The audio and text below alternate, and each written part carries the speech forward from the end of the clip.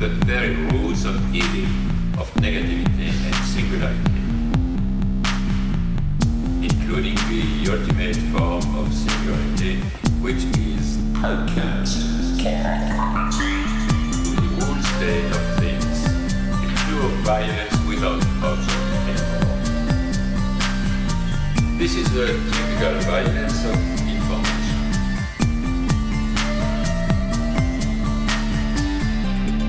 It's violent because what happens there is a murder of the real, the vanishing point of reality. Let's not have a misunderstanding here. Welcome to Machinic Unconscious Happy Hour with Cooper Cherry, as always sponsored by the People's Institute for Revolutionary Semiotics. Before I introduce our guest today, I want to mention that if you're enjoying the show and you feel so inclined, could definitely use the financial support on Patreon. You can find me at www.patreon.com/MUHH. That's for Machinic Unconscious Happy Hour. And with a lot of the uncertainty that's going on financially, could definitely use support if you have the money to spare and feel so inclined. But I'm very excited today. We've got Neil Gorman from the From 78 podcast joining me.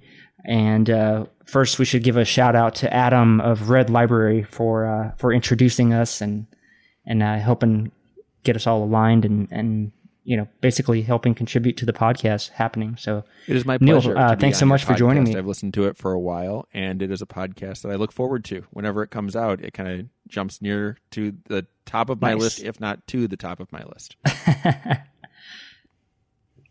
Hell yeah. Well, I really do appreciate it. Hopefully you find some value in it of some kind. But yeah, maybe let's tell me a little bit about, I guess we'll just start out with what motivated you to get your podcast going? And so I do two different podcasts kind of take right from there. now. The first one is called Inform Podcast. And the idea of that podcast started out, I'm trying to remember here, a while back. I just decided that I wanted to make a podcast, and I figured I would talk about things in an informal way that I hoped would be informative to people. And for the first season of that podcast, which was somewhere around 20-some episodes, it was just me talking into a microphone about different things. And when I did that, I kind of learned how to do podcasting. I learned how to get a good microphone and record audio levels the right way, so on and so forth. The first episodes probably sound atrocious. I have not gone back and listened to them because I'm not that kind of a masochist currently. Yeah. And then Right. after I did that for a while, it went to the back burner as just things started happening in life. I got really busy, and I had a former student of mine named Jared, and he had found some value in some of the things that I did, and we had stayed in contact even though he was not a student of mine anymore. And at one point I said to him, like, hey, that it might be more fun to do that as a conversational kind of podcast where it's you and me talking about things. And now I remember this actually. We were both talking about how much we enjoyed the podcast Why Theory, the Todd McGowan, Ryan Ingley podcast. And they take a lot of psychoanalytic theory and they apply it to, film, and they apply it to culture, but they're not talking as clinicians. Because as far as I know, neither of them are clinicians. And Jared was like, it would be really cool if there was something similar to that in terms of format. It's this extremely non-pretentious, very approachable, very listenable kind of podcast, but if it was done with more of like a clinical angle. And I was like, well, if you want to, we could give it a shot. And so at this point, I think we've done 2 episodes that we've released, and I think we have a third one that we're kind of in the back-end editing process on right now. And then that one should be out pretty soon. So that's the one podcast I do. The second one is called From 78, and it's a podcast about people in time. I was born in 1978. I'm almost 42 right now. I'll be 42 in a couple of weeks. And being of that age, I felt like I was kind of in this weird, like, ex-lineal kind of age cohort where I kind of had one foot in Generation X and I had another kind of foot in the millennial generation. But being in that weird spot, I didn't feel like I really belonged to either. I didn't think I was a millennial, certainly didn't feel like it. And I didn't feel really that much like a Gen Xer. Like I would call myself that, but I always felt as if I was being slightly disingenuous whenever I did.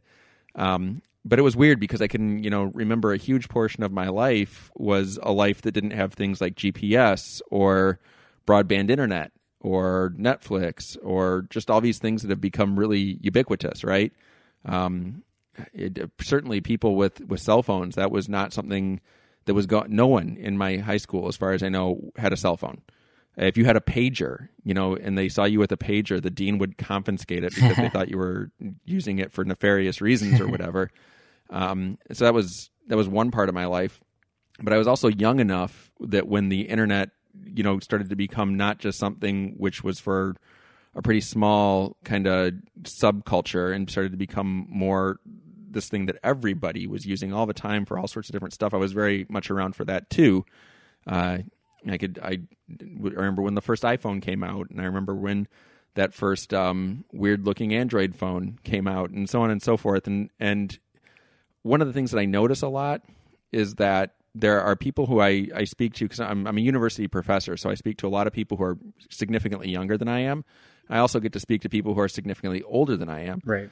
And it seems as though the people who are older are very frequently kind of like ragging on and dismissing millennials. They're like, "Oh, millennials can't do anything unless there's an app." They say tons of disparaging things, and I see millennials speaking pretty disparagingly about like boomers and sometimes Gen Xers too, and about how they just don't understand certain things. And I had this idea that if you imagine this in your mind's eye here, if you imagine like a curve, and at the far left end of the curve, you draw like a stick figure, then you draw a stick figure in the middle and a stick figure at the far end. And I thought that was a good model for this, right? I'm the stick figure in the middle. There's people who are older than me, and there may be the people who are at the far left end of that. They've lived longer than I have. They can see further into the past than I can. If they look over the horizon, they can see into a past that I didn't live through. And likewise, people at the top of it, at the right, those are millennials, and they're going to probably live longer than I do, and they can probably imagine and see a future that I can't see. And so what I'm trying to do with that podcast is talk to people and say, like, hey, look over your horizon, either into the future that I won't be able to see because I'll be dead, or look into your past that I can't see because I wasn't around for it. And let's talk about that. Let's talk about what we see over those horizons. And my hope is that as I do this, it'll lead to interesting conversations. I don't really have much of a plan for it other than that. It tends to, lately, I think a lot of the conversations on that particular podcast have been more political in nature, talking a lot about that. I think it's just kind of the time that we're living in right now. I've talked to people about other things too. And then occasionally I'll just do like what I call them an audio essay, where I'll just sort of like talk about something that I think was an important moment in my own life for some reason. And it's not a very popular podcast. It has very, very few subscribers, and I'm fine with that. But it's really fun to do. And so those are the two podcasts that I'm currently working on. Yeah. Gotcha. Yeah, I kind of fall a bit younger than you, but I think I kind of fall on that sort of, I guess, technically, I'm pretty solidly millennial by a couple of years, but you know what I mean? It's so weird. Like, it feels like depending on whom you ask or what source, it pushes me either like on that threshold of Gen X or kind of solidly in millennial specific. But so I can kind of relate. I remember, I built my first PC and had like a 33.6 like kilobit per second modem and shit way back in the day, and would like overnight I'd download my MP3s. It was kind of like it whenever Napster was still a thing, so I like unplugged the phone line, parents' phone line at night, get my queue going of like MP3s that I wanted to have download overnight, and then yeah, because that time was probably taking like an hour or longer potentially to download. Mm-hmm. Oh, I can't even remember. My very first computer that was like a computer that I wasn't sharing with my family was a 286, and it booted up with a 5 1/4 inch floppy drive into DOS. Yeah, right. So I would call up BBS systems and D dials. And so that'd be, ATDT, attention telephone dial tone. Then you'd type in a phone number. And I remember my parents being really irritated because their phone bill started to get higher than they wanted it to be because I was making phone calls with a computer and a modem, which I think was like a 2800 baud modem. Which now you hear that, it seems nice. So crazy. It's archaic, right? But at the time it was cutting edge, right. And some of the first online life then was great because all the people who I was talking to were people who lived relatively kind of close to me, and then they would have these parties. Somebody would post a thing saying they're going to have a party, and this is where it was at, and bring this stuff or whatever, and I would go, and I was an underage kid hanging out with people who were oftentimes older than me and had access to things that I didn't have access to, and it was a blast. It was a really fun way to grow up. Nice.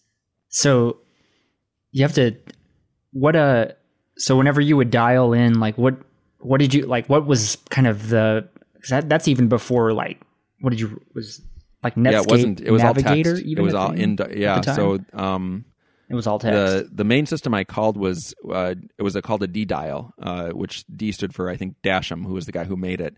And so at the time you would call in, you'd have to call sometimes a lot because there was this guy named Scott had an Apple IIe in his house, and he had 6 phone lines coming into this thing. And if you dialed at the right time, you'd get one of the phone lines, and you could talk to 5 other people.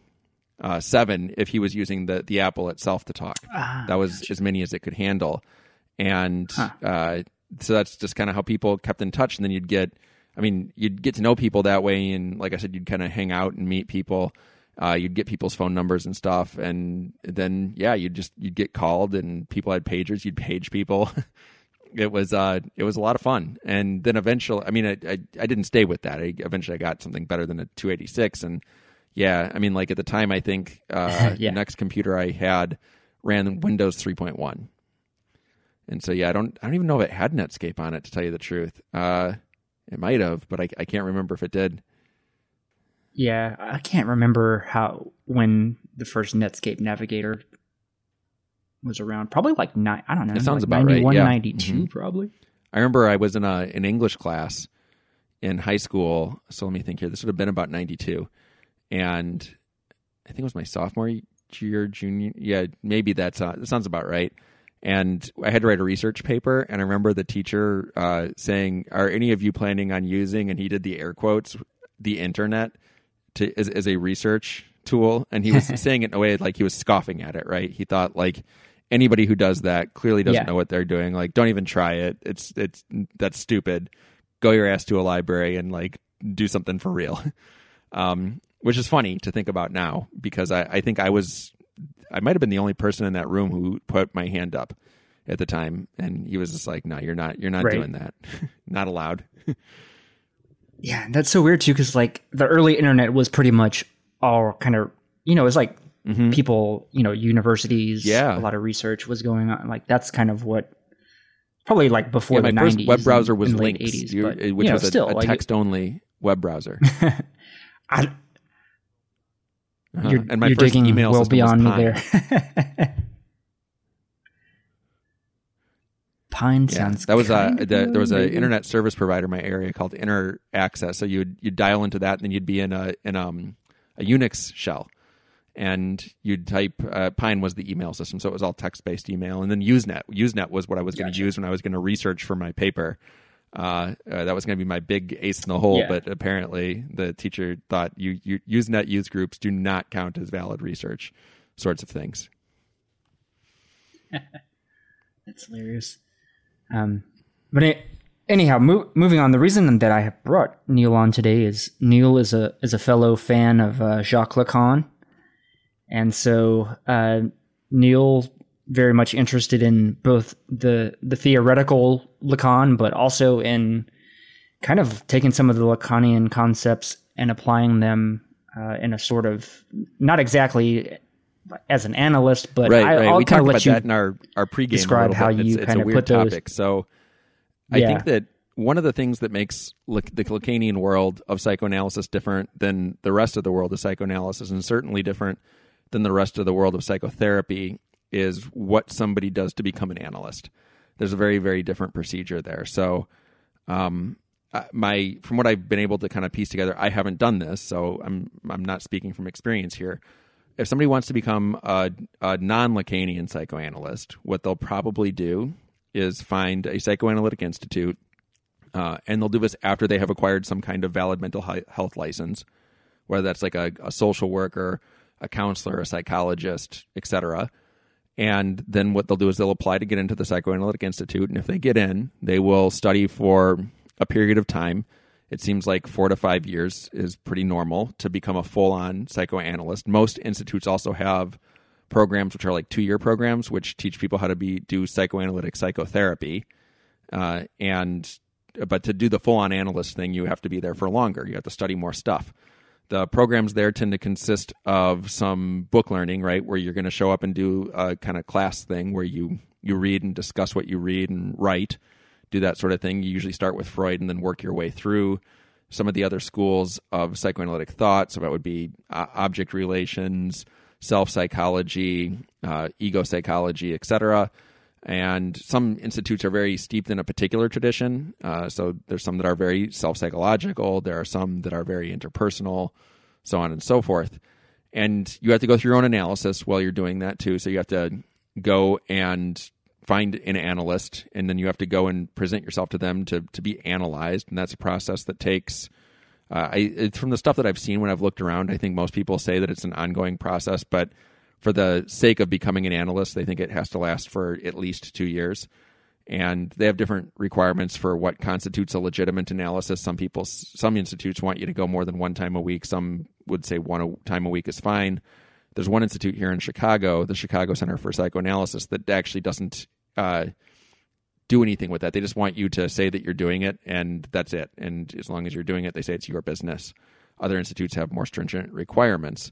And then you eventually get to the point where you start seeing patients as a training not as a training analyst, as an analyst in training, and you have a supervisor, and they will supervise you through a couple of cases. And then once you've done all that, and that's a very expensive endeavor, right? That takes a lot of time and a lot of money to do that. You can graduate and become an analyst, is what it comes down to. So in the Lacanian world, for anybody who doesn't know this, is Lacan, one of his big, he was kicked out of the International Psychoanalytic Association in 1963. They said, no, you're done, man. Like, you can't do this, because he was doing things that they didn't approve of, and he was not willing to stop doing those things. And I can talk more about what those things were and why he didn't want to stop doing them maybe later. But Lacan had the idea that psychoanalysis had gone from being something which was a cutting-edge way of treating people, which was separated from the various kind of like institutions of power and control, like the university and like the medical establishment, and he thought it had become kind of co-opted by those very establishments that it had broken away from, and he thought that wasn't good. And so when he established his school, he said the most important thing about the formation of an analyst is that the analyst authorizes him or herself to be an analyst. And now usually when I say that, like I get a kind of a chuckle from people, and they think, oh, in that case, like anybody could do it. And I guess that's one way to look at it. The way that Lacan talked about it was that authorizing yourself to be an analyst is actually not that simple. If you think about it, well, as I mentioned before, I teach. It seems to me that a lot of the students who I teach have some major imposter syndrome when they just start becoming licensed psychotherapists. They're like, do I really know enough to be doing this? And that would mean that they don't authorize themselves. And this is another part of the idea here. Like, you could say that you authorize yourself at any time, for sure. Anybody could say that. That is a fundamentally different thing than kind of like in your bones actually believing that you are capable of being an analyst. And the only way that you get to the point where you can authorize yourself is by going through analysis yourself for however long it takes for you to go through analysis, having some, in the Lacanian world, we call it control or supervision. So I might use those terms interchangeably, and, doing your own study in various ways. And it's a very non-directed thing. Like, there isn't a single curriculum for it. Lacan believed in these things. He called them cartels, which were, groups of about 5 that would get together because they had a similar interest in something that they wanted to learn about, and they would learn together for a period of no more than 2 years. And then you'd go into a new cartel, ultimately. But all of this stuff was something that Lacan was trying to get away from, this idea that just because there's an institution, an institute, a university, a medical school or whatever, they can authorize you to do certain things clearly, right? Like, that's obvious. Like, a university can give you a diploma, a licensing board can give you a license. All of that stuff clearly exists. But even if you get those things, that doesn't mean that you're an analyst. It doesn't mean that you're equipped to do psychoanalysis. It doesn't mean that you care about psychoanalysis. It doesn't mean anything. He said the only person who can actually authorize you to be an analyst, to call yourself an analyst, and to go out and start practicing psychoanalysis is you. I cannot authorize you to do that. It's not possible. And so Lacanian training is centered, I think, around the formation of the analyst and eventually the analyst being able to authorize themselves to practice psychoanalysis. So when we were talking before, the question came up is, am I an analyst? Do I have a license to be a psychoanalyst? No. Do I have a license to be a clinical social worker? Yes. Do I have some fancy piece of paper from a psychoanalytic institute that says that I've studied to be a psychoanalyst? No. Have I gone through my own analysis? I have, and I keep going. I'm not done. I'll probably do it for as long as I'm able to. And I keep on learning about psychoanalysis. And do I call myself an analyst today? I do. And, some people might think that I'm okay to authorize myself and use that title, and other people would say that I probably have no business doing so. And regardless, I decide to call myself an analyst because I believe that I practice psychoanalysis. Right on. How did you even, I guess, to even back up further, like, how did you stumble upon Lacan or psychoanalysis from the first point? Like, what was your kind of entry point? Okay, so I'll give you it's a long story, but I'll make the first part of it very brief. When I got done with high school, I was somebody who was interested in a slew of different things. I really did not know what I wanted to do with my life. I was having a very hard time choosing what I would dedicate the time and energy to once I got to a university to study. And on top of that, I didn't my family didn't have money and I didn't have money. So I had to go to a community college, which was in many ways a blessing in disguise, because at a community college, you don't have to declare a major. You just sort of take your general education and that's that. So I went to a community college because that's what I could afford, not knowing what I wanted to do. I was there for 3 years. The first year, I took classes in everything I thought that I might be interested in.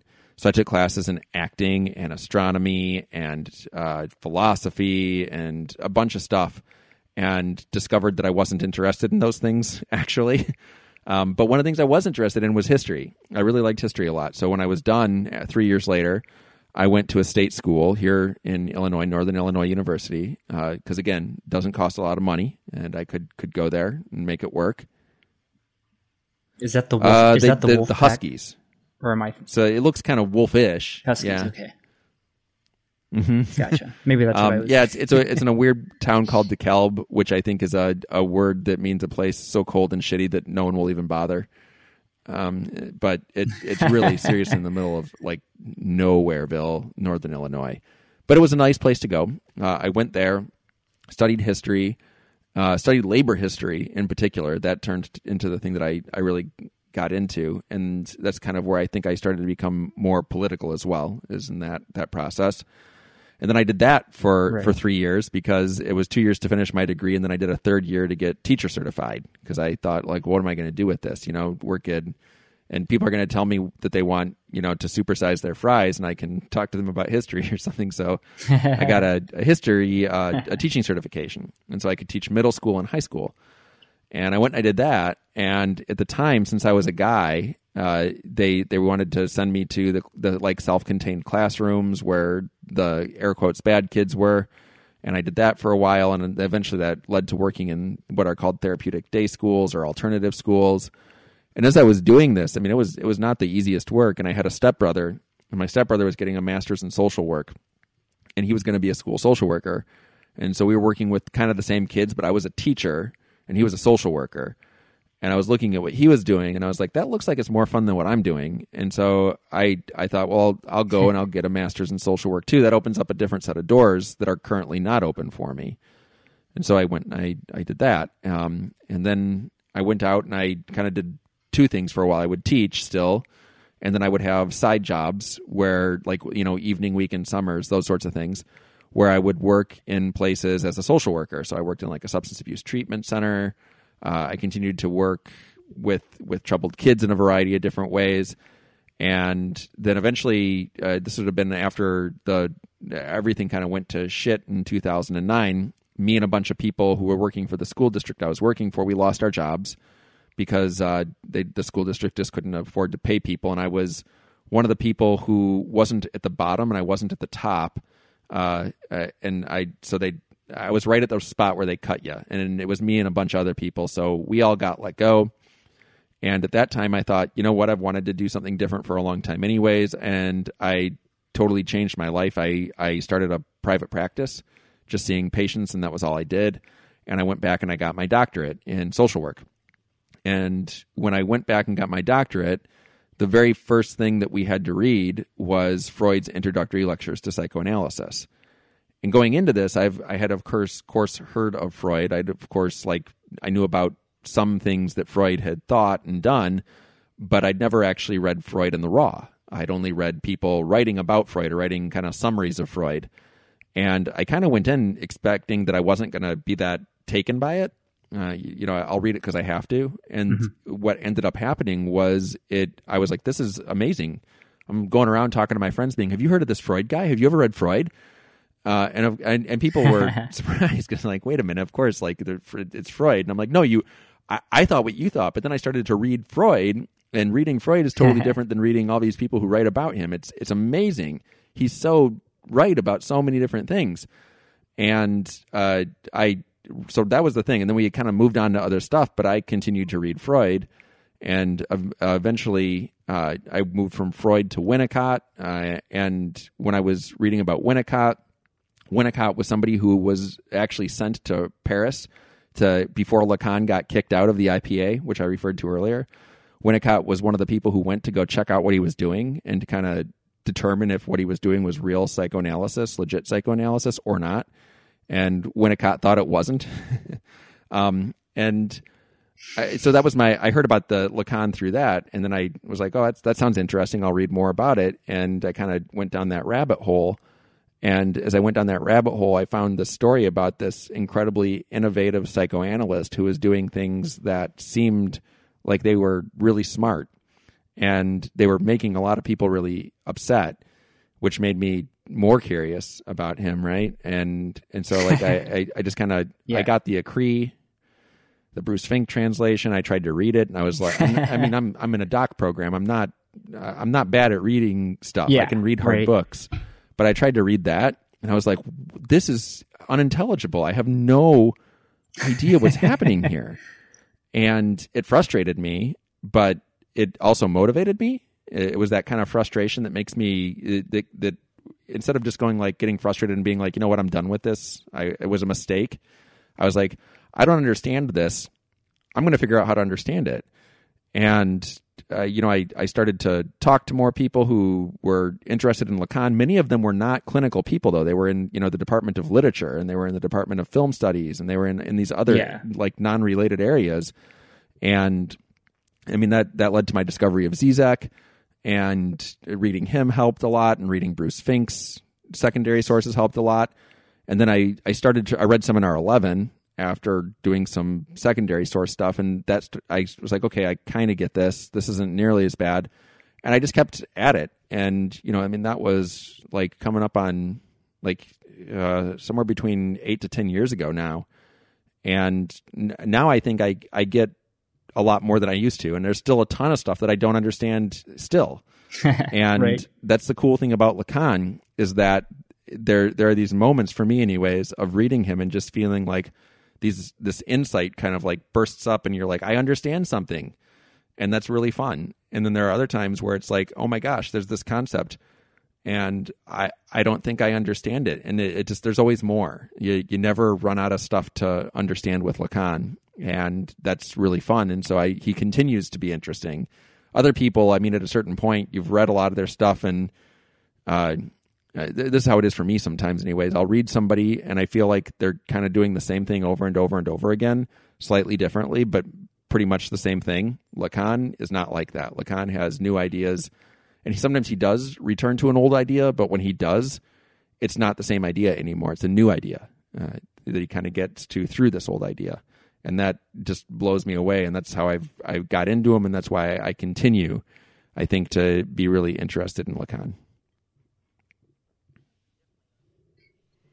Definitely. I think for me, he is, I don't know, one of the most, I don't know, just as like a raw, pure thinker, I can't put my finger on anyone else that like has, I don't know, there's something about his ideas or the way he thinks is just so, to me, very it's very impressive.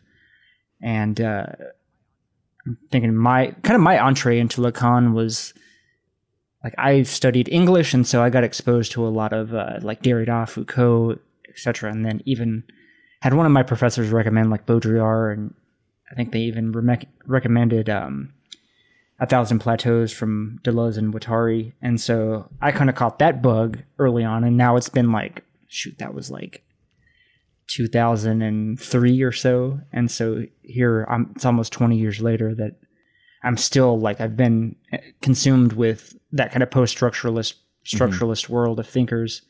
But it wasn't until about 2 years ago that I kind of started to look into Lacan, and I still really honestly have yet to read, I think, any primary sources, now that I think about it. You can get really far with the secondary stuff, and I think that's actually the best way to start, is spending a lot of time there so that you become somewhat fluent in the language, right? Because there's these terms that are not commonplace, that don't get used other places.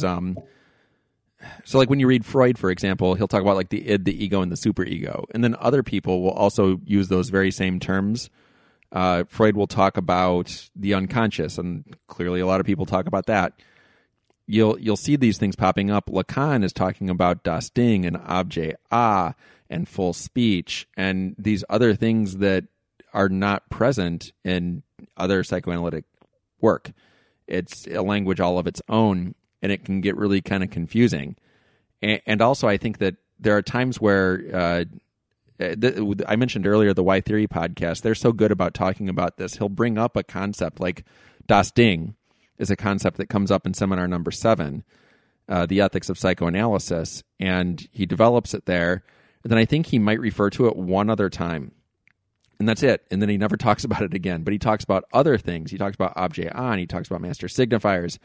And you can kind of see that there's, if you do all the reading anyways and kind of see the through lines, you can, I think, argue that there's some connections between these things.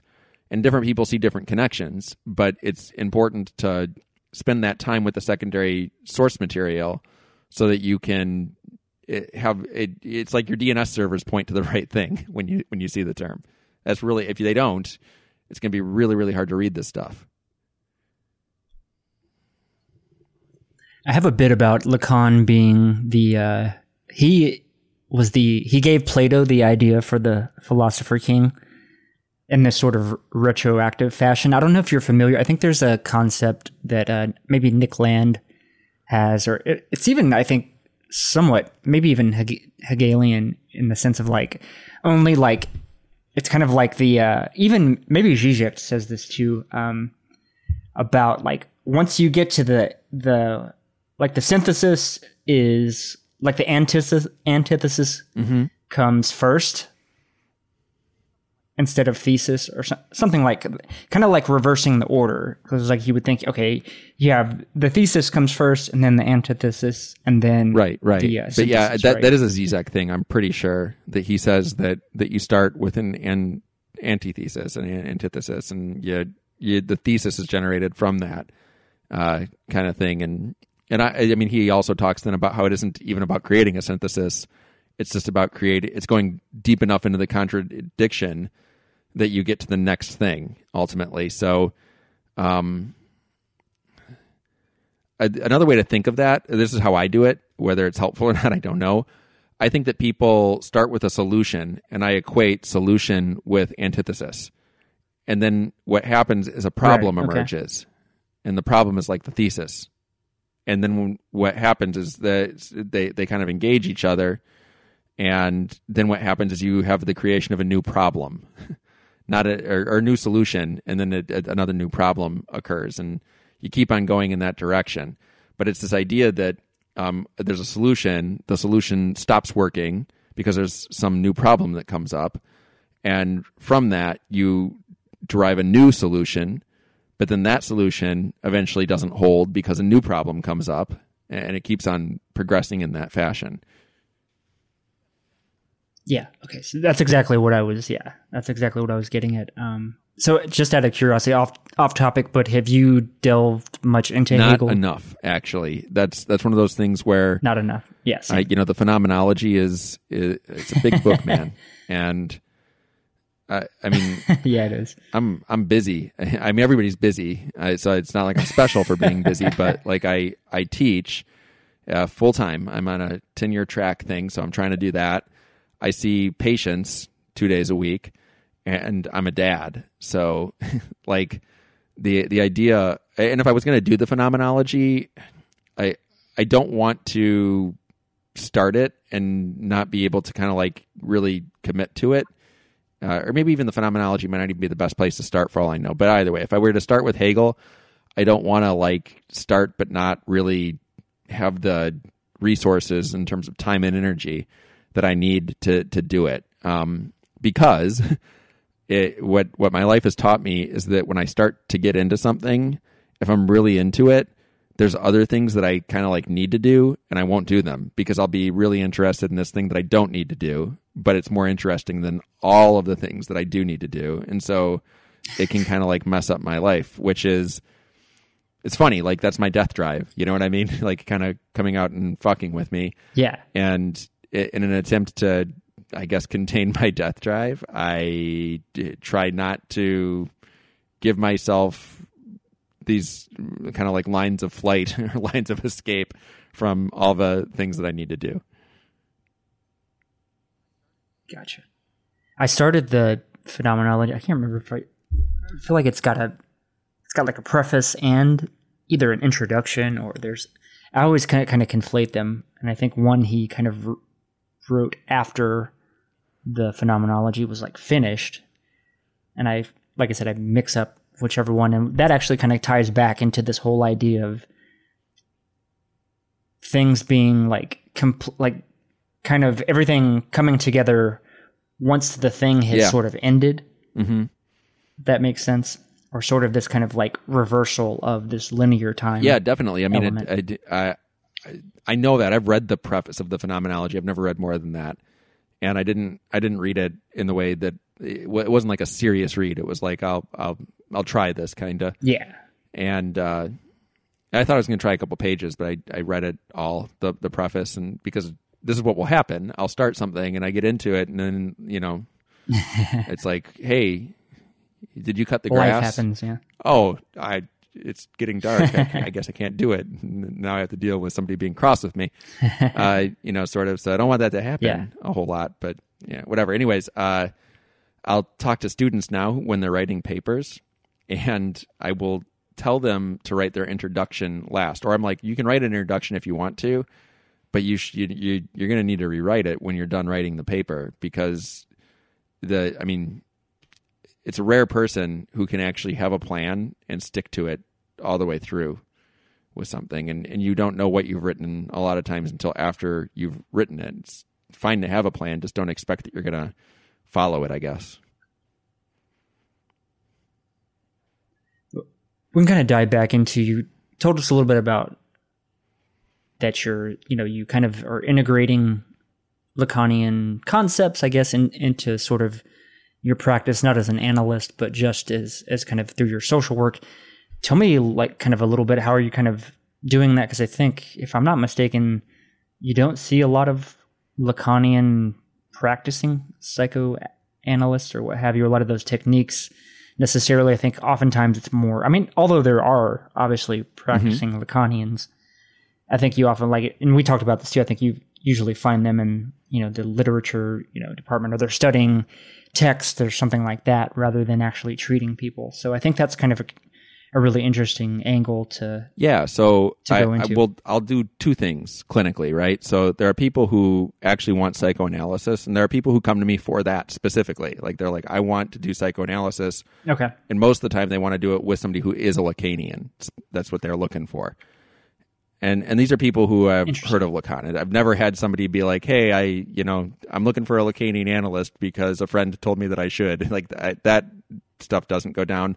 These are people who are somewhat knowledgeable, sometimes very knowledgeable, about Lacan, and that's what they want. So interesting. There's not a lot of Lacanian analysts out here in my area. I mean, there probably are a few that I don't know of, but I'm one of the few. There's a group that I'm a part of called the Lacanian Compass, and that is a group which is associated with the New Lacanian School, which is the school that Jacques-Alain Miller, who was Lacan's heir, kind of his son-in-law, who divvies out all the translation work and is the editor of all of the seminars and all those sorts of things. So I'm a part of that group, which is associated with that school, the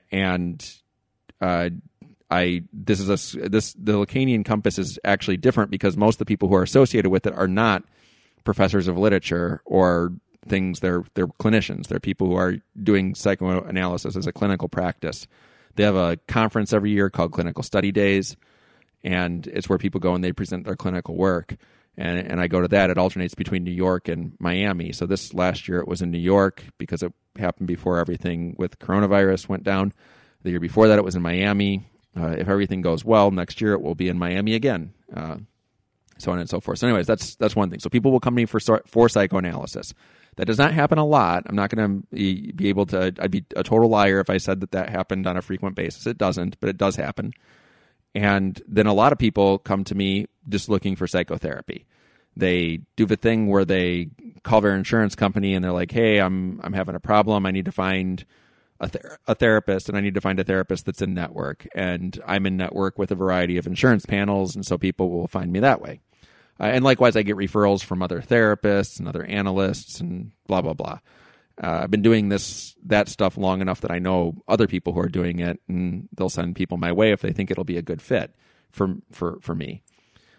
So to answer your question about how I do this, I can answer it sort of along two different lines. I can answer it along a technical line, like the techniques that I use, and kind of describe how I use those techniques. Right. And I could also describe the kind of like underlining philosophical ideas that I think really kind of animate those techniques. Do you want me to start with either one of those things? Whatever you kind of feel makes sense logically. I think they're definitely both of interest. I think both the kind of clinical practicing side of it and the philosophy, even though like obviously the podcast is, I think, more so geared towards the philosophy end of it. I think it's interesting to hear about the clinical side too, and just get a feel for like how these things sort of play out in the real world. And I think especially with someone like Lacan, who is, typically, I think at least popularly, like I said, like we talked about, he's more, I think, influential or more popular in kind of like that kind of cultural studies kind of milieu of like looking at movies or what have you. So I think whatever you feel would serve, kind of make things it's flow probably nicely. easier to start with techniques, actually, because they're easier to explain, and then maybe revisit them through a philosophical lens. Sure. So when somebody shows up for psychoanalysis, if that's what they're looking for, not psychotherapy, I'm not billing their insurance, because insurance companies don't pay for psychoanalysis. There's not, as far as I know, there's not a single insurance company that will let you bill if what you're doing is psychoanalysis, because psychoanalysis goes on for an indefinite amount of time. You don't know how long it's going to take. You don't know how long it's going to go on for, and it does not claim to cure people. It doesn't do that. That's not the point. A lot of times a cure does happen, but the cure happens as a byproduct of the psychoanalytic process. Not, you don't set out to do it. It happens sort of right. And a lot of times what people like think will be the cure is not actually the cure. It's something else. Yeah, that's totally. very Lacanian. And I'd right? say just like psychoanalysis generally, not even in the Lacanian world, but definitely in Lacan for sure. So anyways, if somebody comes for psychoanalysis, what I'll do usually is I want to meet with them once or twice, depending on how good the first session goes. And I don't want them to give me any money at all. I want no money for that time. I simply want them to come in. And the first session is a little bit of it's not pure psychoanalysis. I think we have they ask me about me. I'm more forthcoming. I talk if they need to know things like how long have I been doing this, whatever. Have I been married? Sometimes people ask that. I've been asked, am I religious? Am I a parent? People have questions. I answer the questions some in this time. Or they want to know how I got into Lacan. I'll tell them that.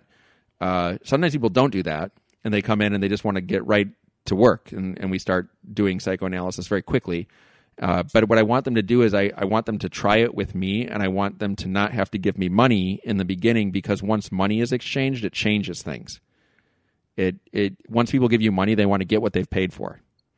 So my thought is that if you let people try it and it's something that they find value in, they think this is what I want to do, then great, we'll work together and we'll arrange a fee, and I'll actually, so like say somebody shows up for a session, we talk for however long, because a lot of times the first sessions are longer than 50 minutes. They can go for an hour or sometimes even 90 minutes, not often, but sometimes.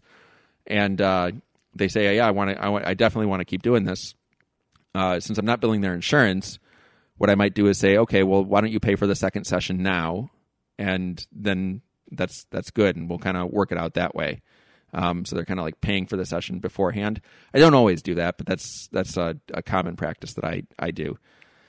Another thing that will happen is, since psychoanalysts are not as accessible as other mental health professionals, a lot of times if somebody's willing to kind of like travel to see me, that's great. We'll meet face to face. And then if they want to switch to doing virtual sessions, like sessions through Zoom or something like that, I'll do things that way. The analyst who I work with is a guy named Tom Savolos, and he's out in Omaha, Nebraska. And I contacted him because I couldn't find a Lacanian analyst in Chicago. And I flew out to Omaha like 4 times and did 4 sessions in a day each time I was there. And then after that, we switched to doing virtual sessions on a more frequent basis during the week. And that's what I still do now. And then occasionally I'll still fly out to Omaha, or he was at the Clinical Study Days conference and we did sessions there. So that's how that will work. And I don't know if a lot of other analysts do that, but Lacanians do. So that's something you can kind of, I think, know that that's an option, I guess, if you're looking for Lacanian analysis.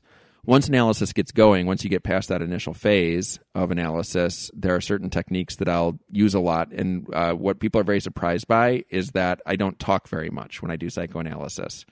And that's common. I think most analysts don't say much.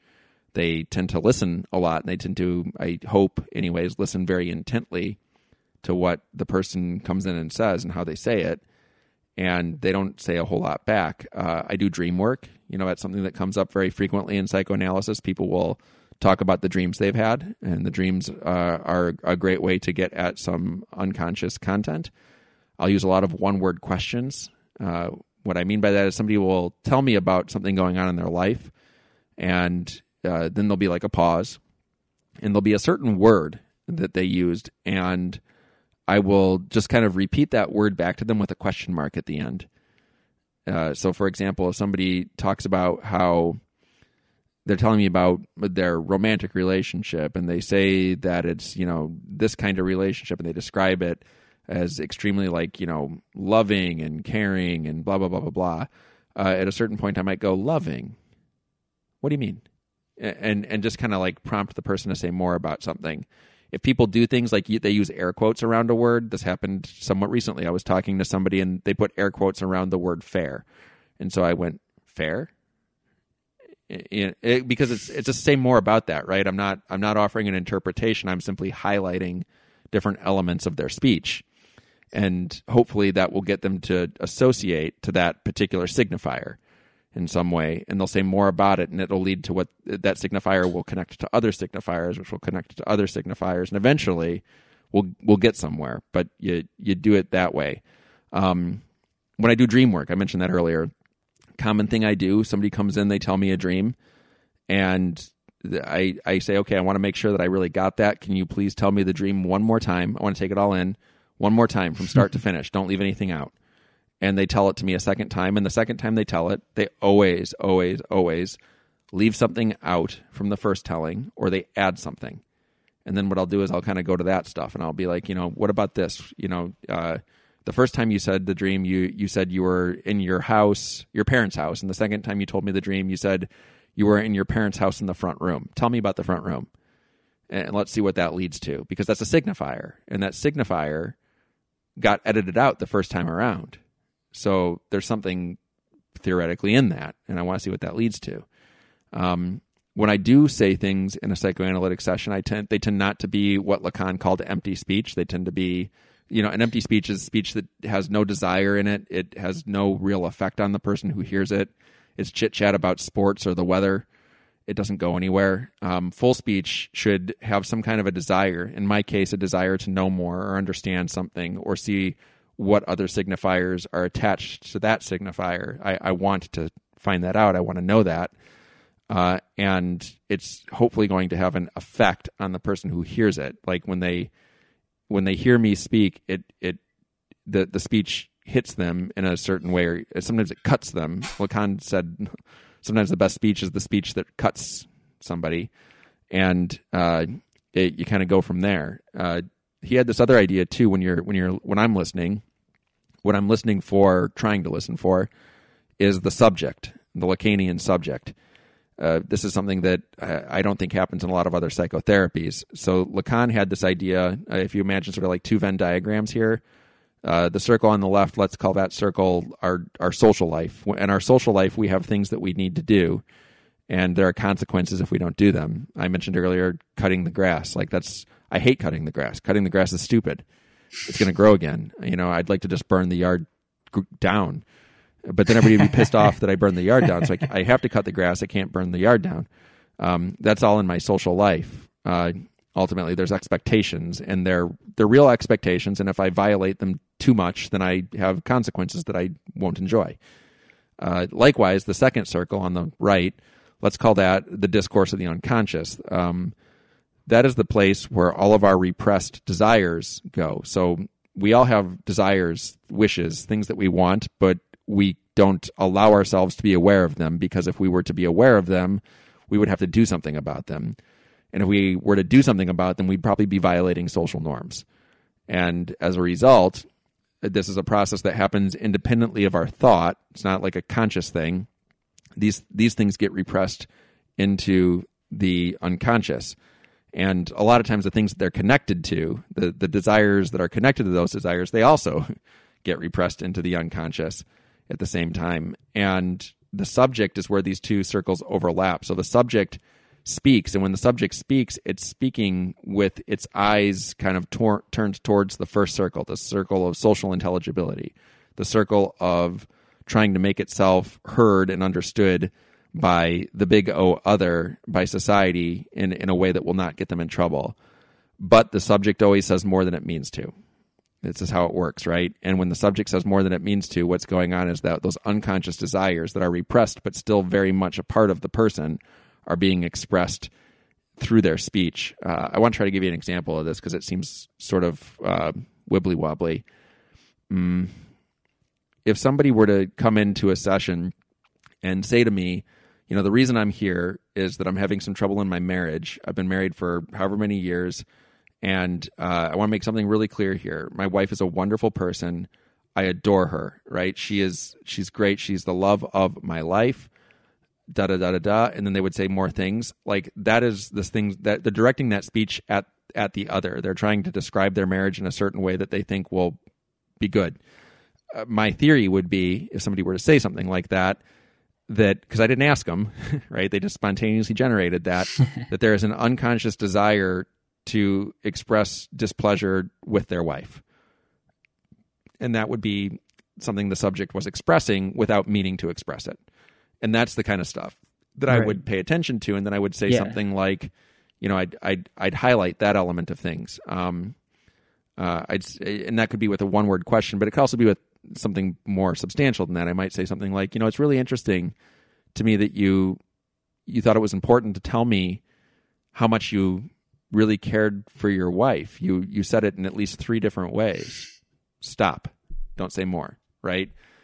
This is a part of Lacanian psychoanalysis, which is very important, is to kind of keep things at the level of the speech that the patient produces and not to kind of add things to that unnecessarily, because the speech is rich enough. There's so much in it that you can work with. You don't need to add things to it. You can just sort of take what they give you and go from there.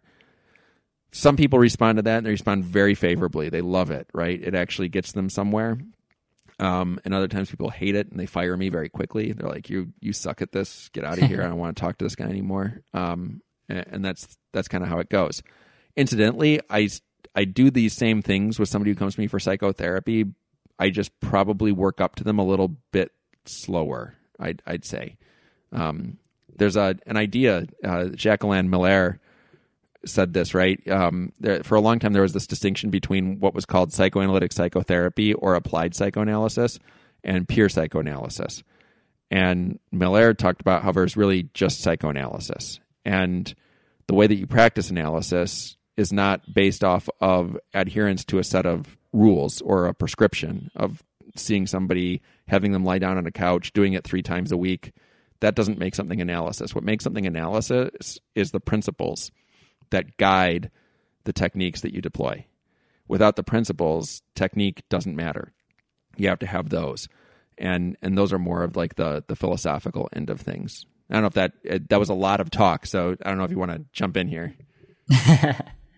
No, I mean, I don't have a whole lot to add. That's, I mean, just fascinating just listening to you. I just kind of like snapped on to a couple of things. So you're talking about I think I basically kind of described a little bit about, I think, what Lacan would refer to as kind of the signifying chain, because you're referencing, okay, you like pick up on something and then you're kind of like, phrase that the analysand says, and you're kind of taking that and then working your way through, okay, like going down that kind of signifying chain, and like there will oftentimes be things unearthed beyond like that kind of initial utterance or what have you that they make that can maybe, I don't know, I guess you could probably tell me a little bit more about how that sort of works itself, or how that becomes sort of a benefit to the analysis. So that was kind of one thing. The other thing was, I was just noting that the kind of example you gave about the spouse referring to the, like trying to, like they're very, they're trying to edify that, or trying to communicate but like, you know what I mean? Kind of that contradiction, which I think is what is so fascinating about psychoanalysis in general, is kind of how these contradictions in terms of what we say and what we act, like kind of what our unconscious is doing behind the scenes, and how those are kind of like often at odds, or they're kind of like there's a reversal there. Yeah, so. I think that one of the things that seems to be happening pretty regularly that I will pick up on in my clinical work is that people's unconscious is kind of undermining them in a lot of different ways.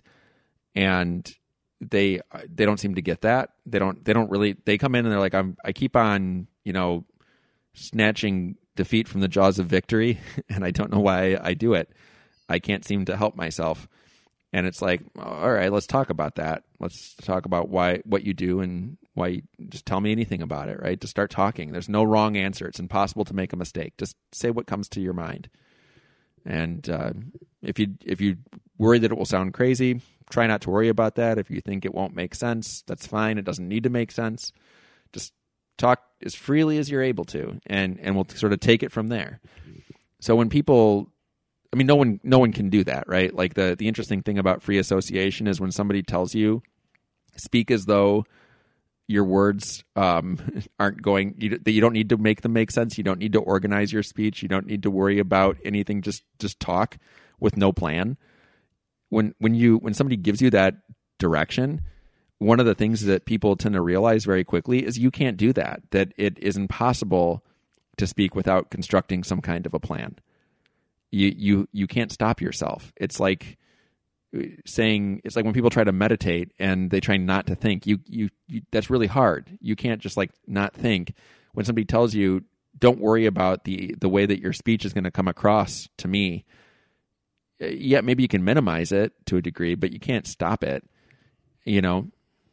And that almost and then that kind of like conscious awareness of it pushes you towards that even further. I mean, and that's the thing. Like I mentioned earlier, that analysis takes a long time, and that's one of the reasons why insurance companies don't pay for it. One of the reasons it takes a long time is that people they can't come in and start free associating typically very quickly, and there's going to be a lot of empty speech to get through before you might arrive at some kind of full speech production on the part of the patient. It takes as long as it takes. There's no way to put a timetable on that. Some people can do it kind of fast. They're usually people who've done analysis before. Yeah.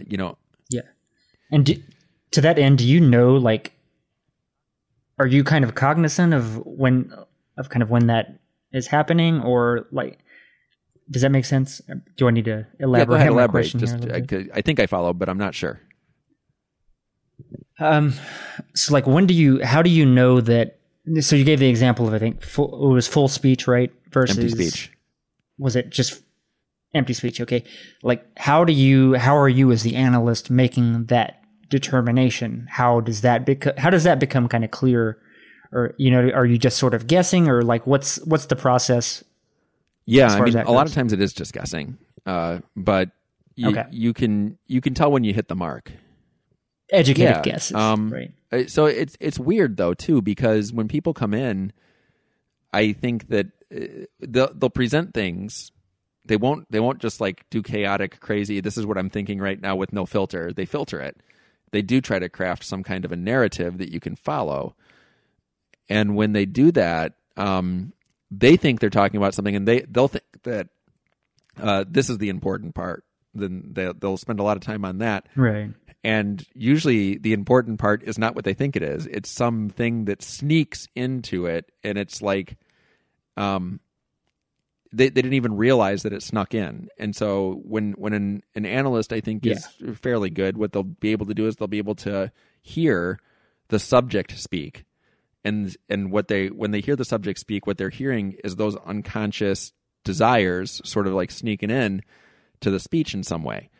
And so when I talk about the technique of highlighting speech, Jacqueline Miller also calls it noting speech. It's just basically going to the patient, you said something, and it has to be something that they actually said.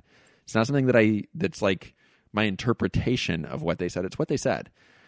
And you call their attention to that, and you might just say something like, that's interesting. And you don't elaborate, right? So the thing about Lacanian analysis is that many people, even people who like it, they find it frustrating because they're like, "What do you mean it's interesting?" And you're like, "There's something there. I don't know." Well, that's it. Or you don't say anything. They go, "What do you mean it's interesting?" And you just kind of shrug your shoulders. And they're like, they're basically placing you into a certain position. The position of a master or whatever, and you're turning it down. You're going, I'm not going to tell you what that means. I don't know what it means. What do you think? I'm just going to say that I think it means something, but I don't know what. And this is playing the role of the analyst. The analyst is always sliding back out of reach and not gratifying the patient.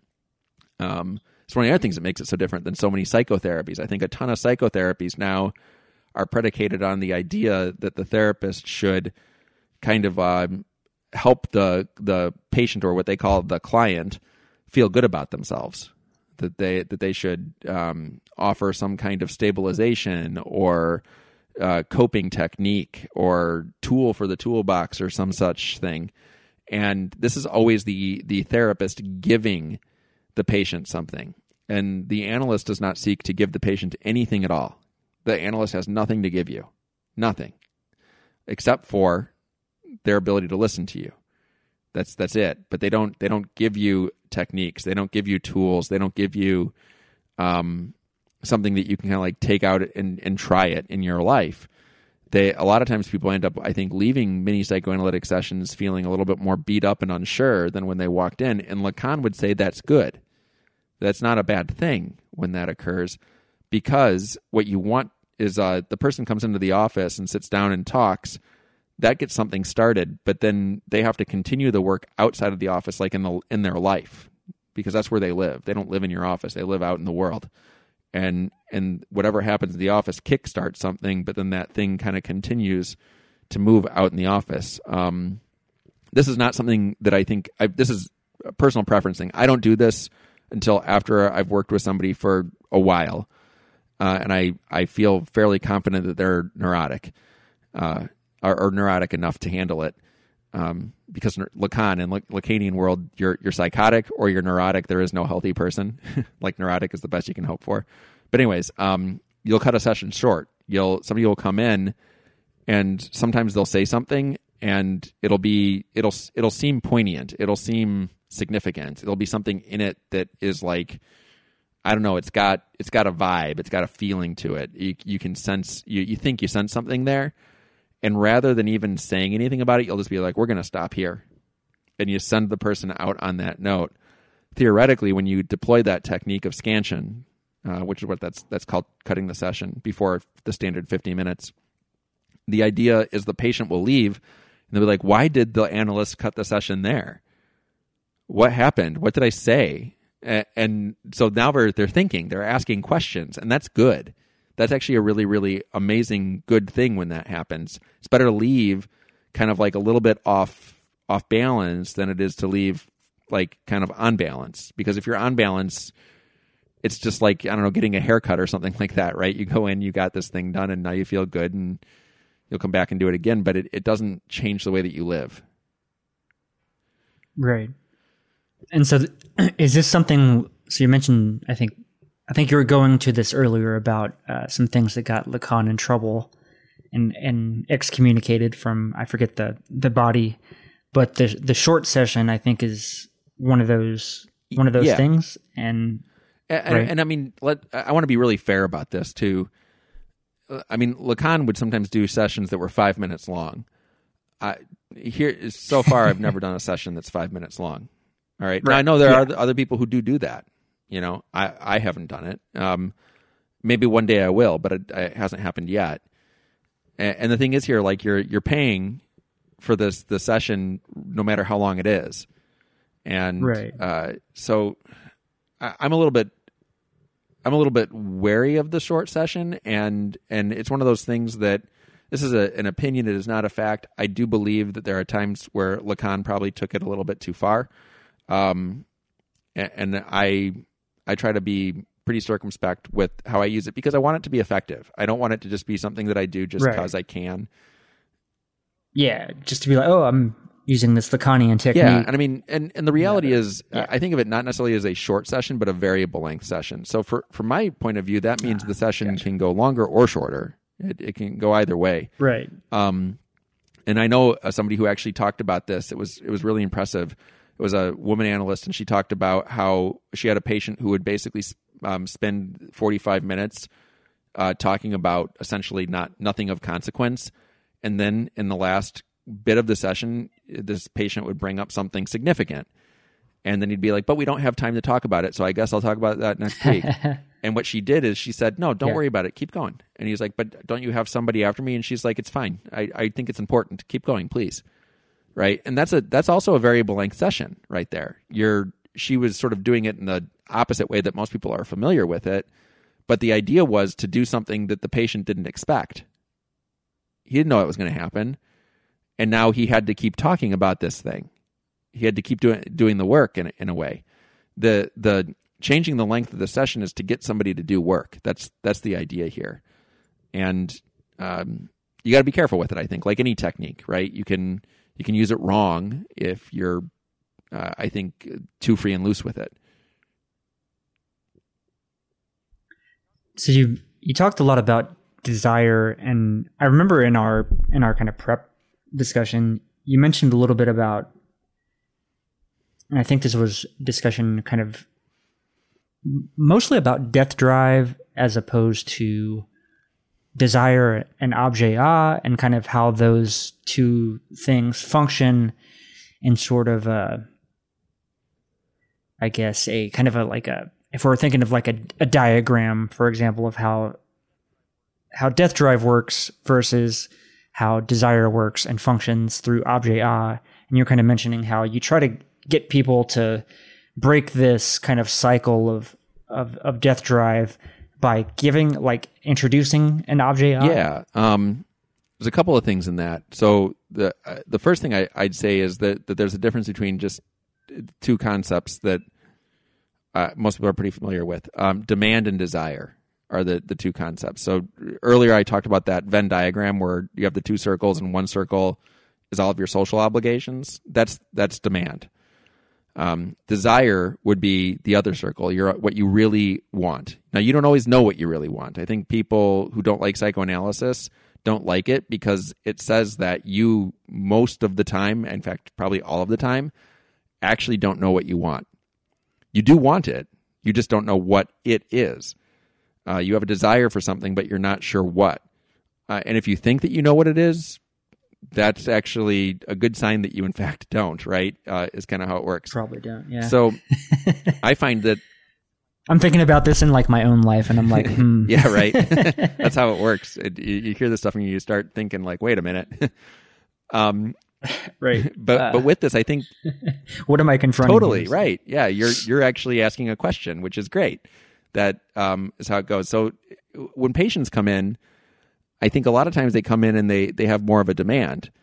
They have their demand is, this is wrong, make it better. This is, I'm doing something stupid, make me stop. Fix me, cure me, make me behave differently, help me fit in, make me not anxious, make me not depressed, so on, so on. This is always a demand. A demand is kind of also has a fantasy baked into it, and the fantasy is that if you show up for a long enough time and give the therapist a certain amount of money or something, that they're going to give you what you want. That's a fantasy. You can show up for a really long time. You can give the therapist all sorts of money. Doesn't mean they can give you what you want. Actually, they probably can't. It would be very strange if they could, but maybe they could, but I don't think they usually can. In psychoanalysis, what happens is somebody comes in, a lot of times still with a demand, and if analysis is doing its job, if it's working well enough, people move from demand to desire. So instead of coming in and saying, fix me, cure me, and make me behave differently, the person starts going, why do I do that? And that's where, that would be actually, if somebody asked a question like that, that would be a great time to cut a session on that. Be like, that's a great question. Let's stop here. And, go. Because now you're not coming in here with the fantasy that I have the answer to that question. You ask the question in a legitimate way. Because at that moment, the person realized that I don't have that answer. They asked it as a real question. They didn't think that I could make them different. They just were like, why do I do this? Yeah, why do you? Or somebody might go, well, what do I want for my life? Great question. What do you want? That's great. And you're saying you don't know, and you're saying that I don't know. Well, neither of us know what you want. But now you have a question. If you have a question, you have something that you can look for an answer for. If you come in with a demand, you believe that you know what you want, and you're telling the person to help get you what it is that you believe that you want, but you probably actually don't want it. Or you don't want it for the reasons you think you do or in the way that you think you do. So that's kind of part of the idea here. Analysis, for me, has a lot to do with shifting people from demand to desire. That's earlier I mentioned principles guide analysis more than techniques. Mm-hmm. That's a principle. The principle of the shift from demand to desire. How you do that, there's a ton of different technical tricks that you can deploy to help move somebody from demand to desire, but that's what you're trying to do. You don't know what's going to happen when you do it. It's who knows, but that's kind of part of the idea here. So that's the first part. The second part I can get into next, unless you want to ask a question about any of that, is how I kind of see death drive kind of being aligned with demand, and how I see the unconscious and object A kind of being aligned with desire. Just one comment is I kind of think it's interesting in this kind of dialectic you're giving between demand and desire, and how that sort of like a demand is very much influenced, almost like it's kind of very influenced by like the logic of capitalism, right? It's like, which is almost kind of tied to that desire too, and the object of like, you know, you're going to give me this thing, you're going to tell me this thing that's going to solve, you know, whatever issues I'm having, and it's going to be this very transactional thing. I think it's very cool that psychoanalysis is almost like it's kind of transcending that logic, or like kind of thwarting that logic quite a bit. Yeah, I think that psychoanalysis is something, it's one of the, I don't think it fits into capitalism. It's kind of what it comes down to. I think that like Deleuze and Guattari might have thought that maybe it did, but you probably know more about that actually than I do. But I don't think it does. That's the idea here. It's a practice that kind of is predicated under this idea that you're not going to get satisfaction. It's not going to happen. But what you might get is the ability to be kind of interested in, fascinated by, curious about your dissatisfaction. And being curious about it will actually be satisfying in a different way, right? Like, yeah. That's so Lacan. That's just a great example of that kind of like contradictory element that I think is so fascinating about Lacan. Definitely. It's weird. Like, if people, for example, were able to get what they demanded, they would be, the only thing worse than not having what you think you want is having it. Because when you have it, you start to realize very quickly, it's not going to give you what you want. You know, if somebody wants to have, this happens a ton actually in clinical work. I've had people say that they just want to have a relationship with somebody who kind of like adores them. I mean, like really is head over heels for them, loves them completely and totally, so on and so forth, right? They want to be loved like that. Sometimes people will get that, and then they're like, this is terrible. This is awful. This person adores me. Do you understand how not fun this is? Like, they always want to be around me, and everything I say is right, and I can do no wrong. And anytime I say like, hey, what do you want to do? They like say whatever you want, and I can't stand it. Like, there's no conflict there, and without conflict, romantic relationships are super boring. So, I mean, yeah, it's wild. People get the thing that they demand, they don't like it anymore. Right. The thing that they thought they wanted. Yeah. I mean, like Lacan equated desire with life, right? Like, he thought that a ton of people, and this is me paraphrasing a lot of stuff here, that the people a lot of times came in and they thought that they wanted to no longer have desires. They didn't want to desire the things that they desired. But the reality is that that's not what they wanted at all. Because desire is not having what you want is evidence of being alive. If the only time we stop desiring, the only time we stop wanting things that we don't have, experiences that we can't get, etc., the only time we stop wanting those things is when we die. That's it.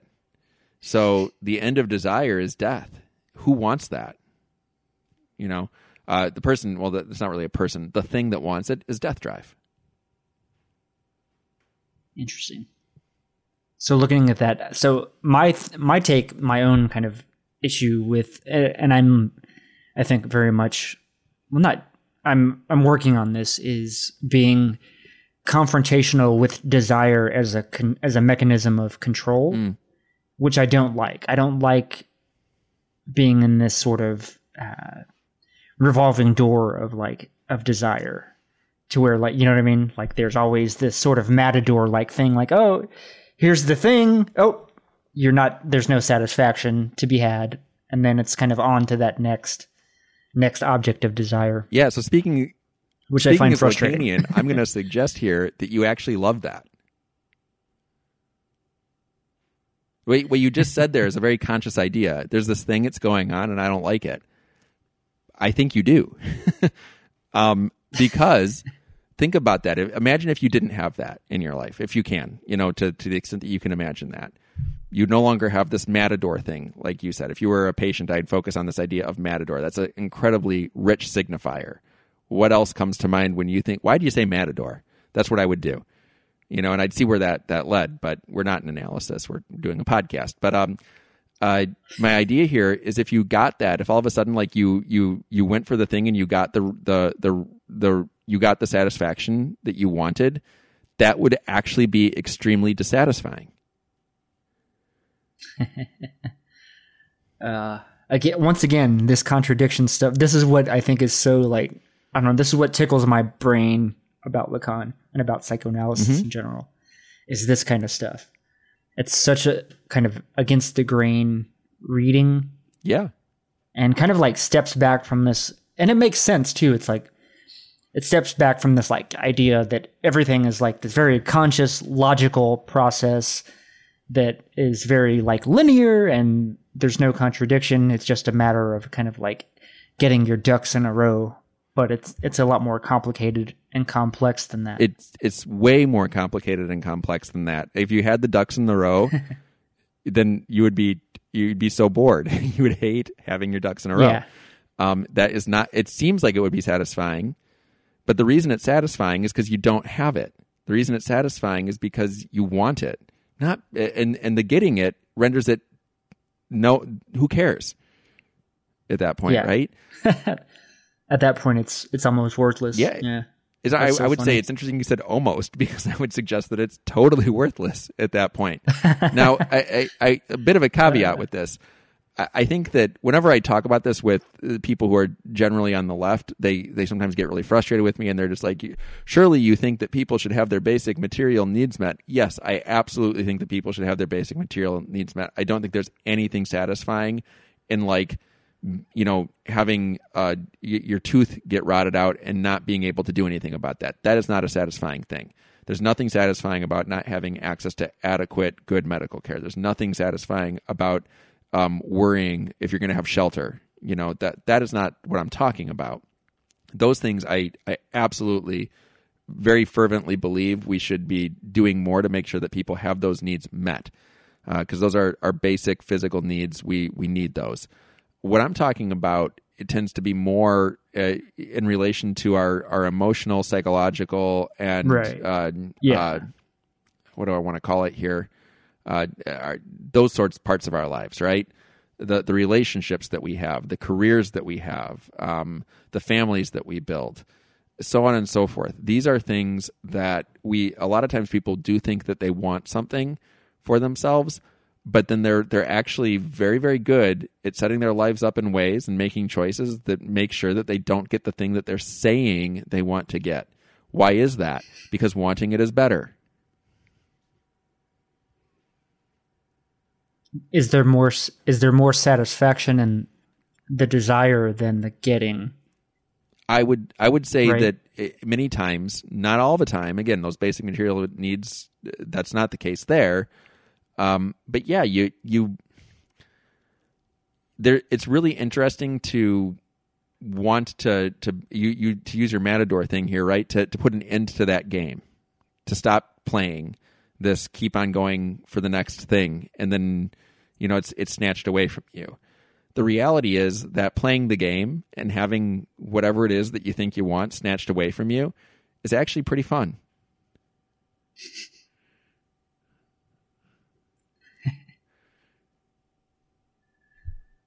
But go on a little bit, as you mentioned, and I initially had asked about kind of how your technique-wise, your approach being like trying to get people out of this death drive thing and trying to spiral them out of that circle, because we had kind of used the metaphor of, I don't know, this is like the thing is kind of like the black hole, and there's this sort of circular repeating pattern of behavior or what have you that kind of always circles the thing or the Das Ding, but you're never really coming into contact with it. Yeah. So when we talked before, I think I was talking about this. There's this thing that I've been trying to write for a very long time, and I must enjoy not writing it actually, because I write parts of it, but it's never it's not quite what I want it to be and all that. But I don't know. There is some progress that's happening slowly. Also, I'm busy, like I said too, and so that kind of gums me up a little bit. But anyways, I'm really interested in certain ways of understanding Lacanian concepts. And one of the ways that I have been thinking about this is to use a metaphor of a black hole. So, and man, see, like, it's weird. Like, even I'm trying to think it through in my head right now, and how am I going to say it into this microphone in a way that makes sense? Oh, that's okay. I can help, because I think I had initially brought up this idea of just like, of there being gravity as being a good metaphor for Death Drive, because what gravity is, or like, no, it was rather being in orbit around something is very similar to how the Death Drive functions, because you're like, what being in orbit is constantly falling towards an object, but never actually hitting that object because of like whatever, the speed or whatever is keeping you from actually coming into contact with it. And I thought that was just such a, like, that is a really good metaphor. And then you were saying, yeah, it's kind of like actually like this black hole situation where, as you kind of get in the accretion disk and you get in that kind of spinning motion, you just spin very fastly around the object. And I guess that kind of translates to, more either erratic behavior, it could be self-destructive behavior. I'll let you kind of flesh out what you kind of meant there a little bit. Yeah, so I think to really get into that, I want to say a bit about Death Drive. Sure. So please do. I think of, okay, imagine a black hole. A black hole has tons of gravity. It's this dense thing that's pulling everything into it. That's what I think of as the Death Drive. The Death Drive is similar to like the gravitational pull of a black hole. Now, Freud had, in Beyond the Pleasure Principle, he wrote that in 1920. It's incredible. If you want to read something awesome, you should totally read that. It's not that long. You can get through it. Freud thought that our lives were governed by this thing called the pleasure principle, and the pleasure principle was all about kind of getting rid of what different translations call excitation or tension. But when we're alive, what happens is, like, being alive it's this kind of like slings and arrows of outrageous fortune. It's you get tired, and then you take a nap, and then you get up and you get tired again, and you get hungry, and then you eat, and that brings the tension down, but then you get hungry again. And Freud thought that what he noticed, he thought initially, that people were trying to make decisions that would sort of like maximize the pleasure in their life.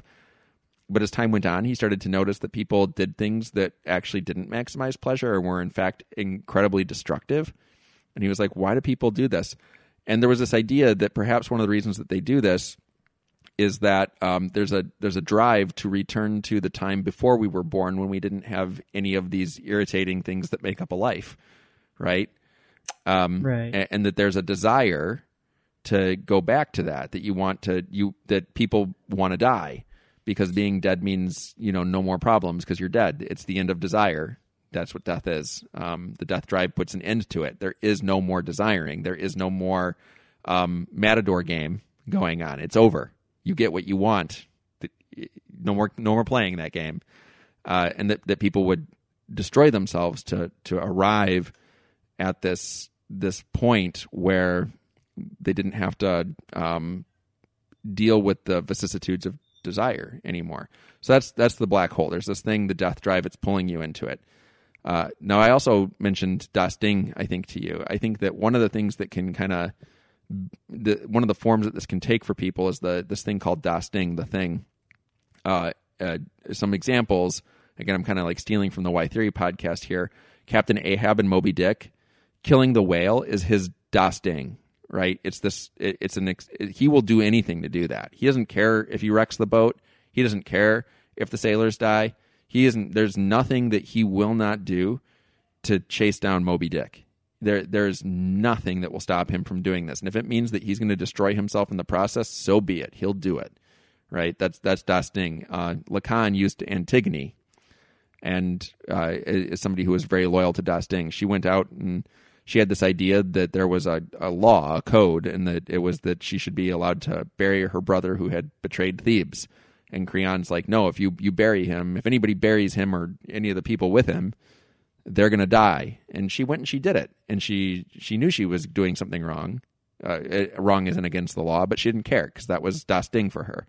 So that's kind of how this works. There's things that will pull you into that. People can become overly committed to a cause of some sort, and that can have extremely destructive processes with it. So the black hole is pulling people into it. When they're falling towards that black hole, like you said, they can kind of pick up speed. Now, one of the things that I think happens, I don't know how to articulate how this happens, is that people are going really fast and they start to move in this like an elliptical or circular pattern around this black hole object. And if they do that, you get the pull, the gravity of the black hole, but then you also get the centrifugal force, that comes from the spin, and they combine.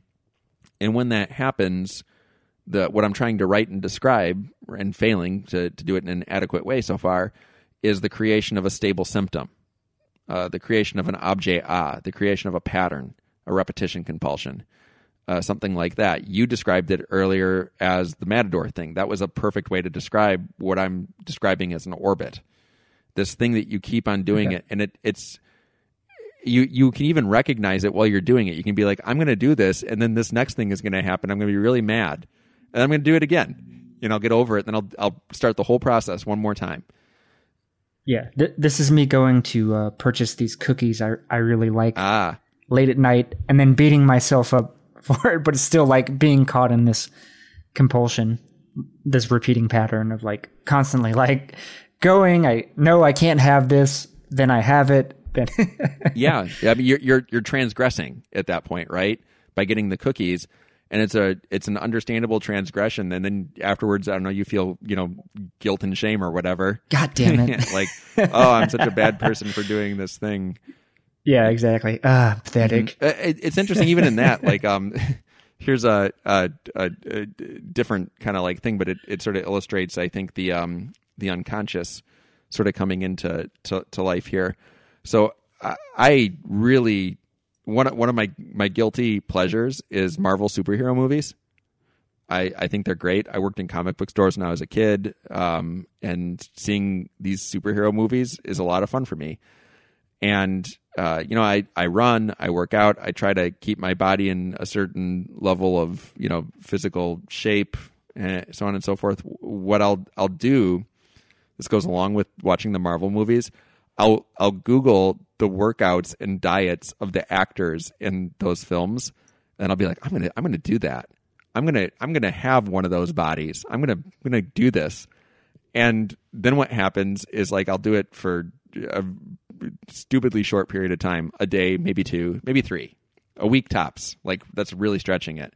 And then like somebody will order pizza, and I'll do that, so and this is a stable thing with me. And I think that it's because unconsciously, I actually don't want to have that body. Consciously I do, but unconsciously I know that if I had it, I would have to maintain it. And I don't want to do that.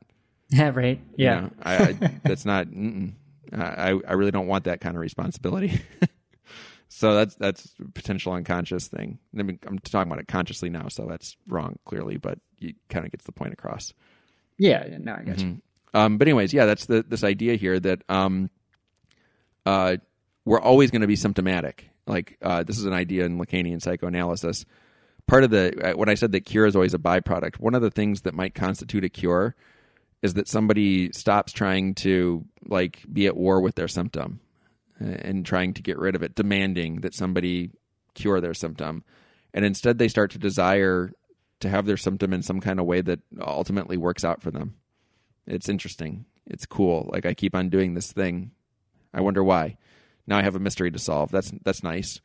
But they'll keep doing it, and they're largely okay with it. Ultimately, they learn the satisfaction of dissatisfaction and start to live more from that point of view and perspective and stuff. And that's being in an orbit around these things. Now, if things get really messed up, if you slow down, you can start to be pulled back into the black hole. Likewise, if you spin up too fast, you can start to spin off into the void and go into psychosis. Interesting.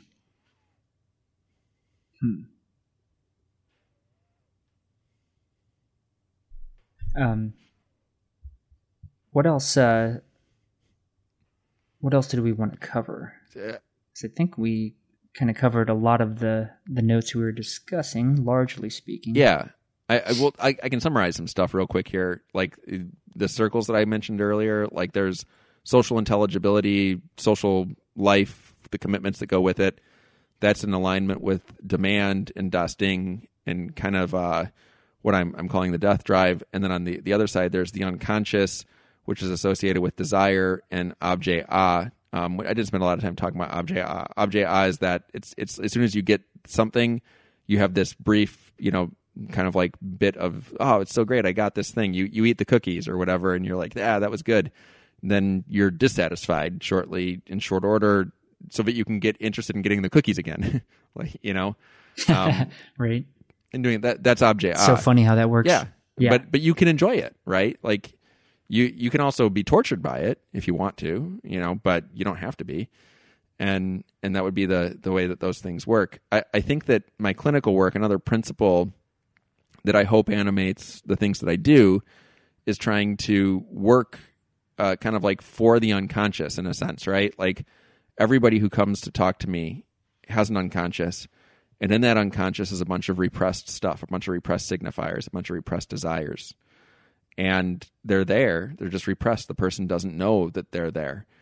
And they because they're repressed, they're still like active, kind of playing out in this person's life in different ways that they don't understand. And I find that if I can encourage the unconscious to kind of like speak up and be understood somewhat, then what I end up doing is sort of like moving people from demand to desire. And when I do that, that disempowers the death drive. It helps the person be in a stable orbit. It helps the person not be pulled into the death drive, not act in destructive ways that hurt their relationships, their careers, their bodies, etc. I did actually mention, or want to mention, so what was it like? This death drive is kind of tied to being, I guess,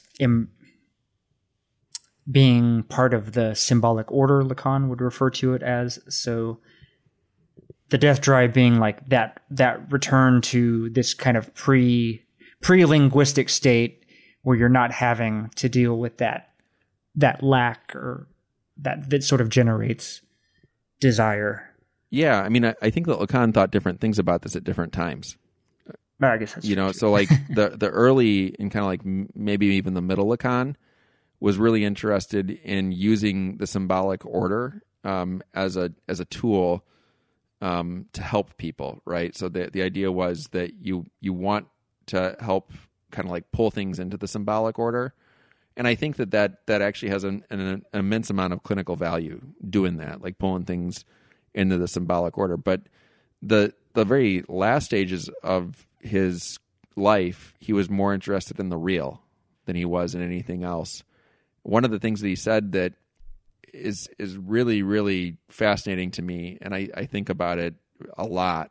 He said that life is a hole in the real. And my understanding of that, which might be a misunderstanding, but my understanding of it is that, it eventually the universe is going to go through this thing called heat death. It's going to be nothing. There's going to be no more usable energy. Entropy wins. That's the real. Right? It's nothing. It's no thing in the Heideggerian sense, I guess, right? It's absolute nothingness forever. That's the real. Those are concepts that I think if you really think about that, if you take those concepts and integrate them into your subjectivity, they're not just objects, but they're things that you think about. They fuck you up. Like there's no way they can't, because life, the fact that there are things instead of no things, life is a hole in that. Life is a hole in the real, and the death drive is something which is bringing the real back into our lives. It's a touch of the real, ultimately. And yeah, we can kind of like shore up our ways of coping with the real through using the symbolic, and that can be very effective, but it's never going to actually beat the real. Like the symbolic isn't going to trump it. The real will always be there, lurking, waiting, happening, no matter what we do. And that's really hard. Like that's something that actually like truly, literally keeps me awake at night. I will be drifting off to sleep and I'll think about like the heat death of the universe, and it wakes me up, and I'm all sorts of like in a bad way because of it. That came up on an episode of Why Theory. McGowan told a story about one of his students who had this reaction to the heat death of the universe, and he said that she like actually, integrated it into her subjectivity. And when I heard that story, it was amazing for me because I was like, somebody else goes through this. This is great. I'm not the only crazy person who's terrified of the real. The real, man. Mm-hmm. When keeping it real goes wrong. Yeah, I mean that's one of my sort of like things that I say to people sometimes is keep it fake. I think that kind of covers the bulk of the Lacanian concepts or discussion we wanted to have. Unless you had anything to add. No, I mean it was really fun to talk about all of this stuff. I really just want to say thank you for the opportunity because. I mean, believe it or not, there's not a whole lot of people you come across in your day-to-day life who want to have these sorts of conversations. So when I do get to have these conversations, it's really fun for me, and I really appreciate it. Oh, yeah. I think I appreciate you indulging me. I do want to ask you, though, before we do for real wrap things up, so you mentioned a little bit about working in comic book stores, and I had about... it's been probably, 3 or 4 years ago that I got back into comic books. So I'm just kind of curious, maybe some stuff that you like, or even, you mentioned Marvel stuff too. Did you get into FX had the series Legion at all by chance? You know what? I kept on meaning to get into Legion, and I don't get to watch a lot of TV. I wish that I got to watch more. I really do, because I enjoy watching TV. But I don't have time, and the very little that I do, I don't know. Like I actually downloaded all of the episodes of Legion, and so I have them. Like I can watch them anytime I want. I just don't have the time to watch it, but I want to. I'd be curious to kind of see, because I need to rewatch it again through kind of like the lens of psychoanalysis, because obviously, like I'm sure a little bit about the character himself, right? And so the show kind of starts out in in a clinical setting. It's like, I don't know what it would, it's a clinic of some kind. Like it's not voluntary that the people are there. And so so he's there thinking he's like a schizophrenic and so forth. And then they have, and you mentioned too, I think in our prep for the episode, these kind of group sessions. And so they do have these like kind of group sessions where like the therapist, I'm not sure, they don't really get into specifics of exactly, what that is, but there's kind of a group discussion on what they have going on. So I'd be interested to get someone's take who's kind of steeped in psychoanalysis. Yeah. I mean, to get their kind of reading on the series, because it is about largely about this kind of idea of mental health. Mm-hmm. That'd be fun. And schizophrenia and so forth. So that helps me actually be more motivated to watch it. So thank you.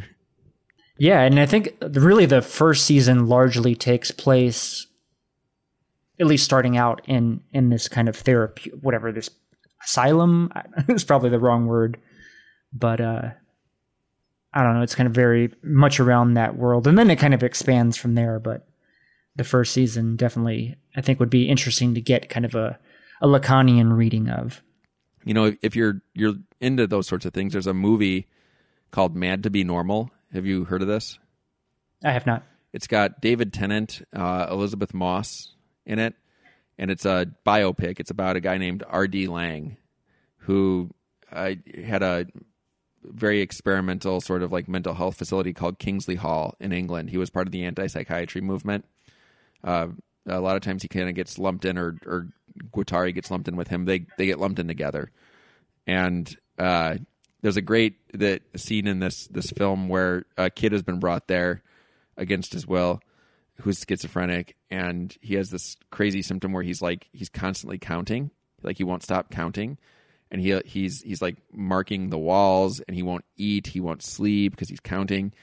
And that people have put him in all these different facilities, and they've used medications, they've done electric shock therapy, they've done all this stuff to try to get this kid to snap out of the counting. And R.D. Laing is like, I'm going to let him do it. I'm going to let him count. And people are like, you can't just like let him count. And he's like, I'm going to let him count. And he's like, he's working something out. Like there's something happening here. He has a desire. I want to let him sort of like follow his desire as opposed to like insert some kind of demand. Don't count, because that doesn't work. And the kid, like, I mean, he's not eating, so he's getting less and less healthy. And eventually they're like, maybe we do have to like stop him because this is getting out of control. And then like one day he just like comes down to the kitchen and he goes, I'd really like a sandwich, please. And Laing is like, oh, this kid's never said a coherent sentence. And he's like, why aren't you counting? And he goes, oh, the voices have been telling me, that I need to count all the way up to 1,000,000 and back without stopping.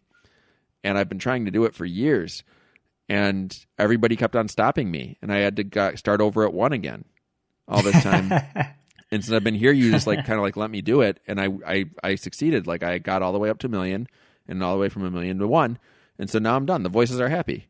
And like that was his thing, right? Like, and that's probably a dramatization. I don't know if that's a real story or how real it is, but it's also one of those things that illustrates, I think, the extent to which so many institutions function on the basis of demand as opposed to trying to understand desire. Yeah. Yeah, that tracks. I'm also kind of curious, I've been thinking about this a lot, is like the Grant Morrison Arkham Asylum.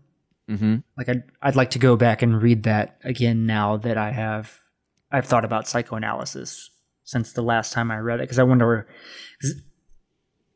my roommate's been mentioning, and I know this was a thing, was like for Morrison was this idea of like the Joker being, he's not insane, he's super sane. Yeah. Super sanity. He's somebody who actually gets the real. Yeah. Like it touched him and held on a little bit too long. Yeah, exactly. Yeah, I mean, sorry, go ahead. No, go ahead. No, I was just going to end it. But if you had something more, go ahead on that note. I haven't read that in so many years, so I just don't remember. Grant Morrison is one of my favorite comic book writers, though. He did a run on the X-Men, which is my favorite X-Men run. Actually, that's not true. It's my second favorite X-Men run. The Chris Claremont run is my favorite, but Grant Morrison was just such a cool romp. It was great. If you ever get a chance to read it, I'd recommend it. Even if you don't like superhero books, it's really cool. No, I kind of cut my teeth when I was a young kid. X-Men is kind of what I love the most. And so I do actually have the Grant Morrison X-Men.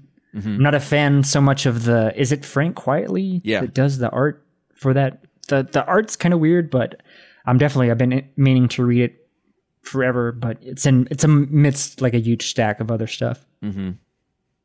It's wild. Now I look back at this. I mean, like, I remember when I was a kid, the way I experienced media was so different than the way I experience it now as an adult. Like comic books and films and stuff were important to me in my youth in a way that they are not important to me now. And that's weird. I don't know. Like there's maybe something there. Maybe some other time we can talk about that, because that might be kind of fun, but it's weird.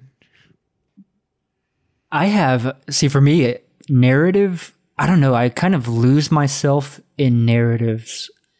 And I think in particular, film and television, but also, books as well. Comic books, I think, are an easy one, just because it's a visual medium too. But I mean, I'm immersed in it. So like, I'm super invested in, I don't know, there's something about that.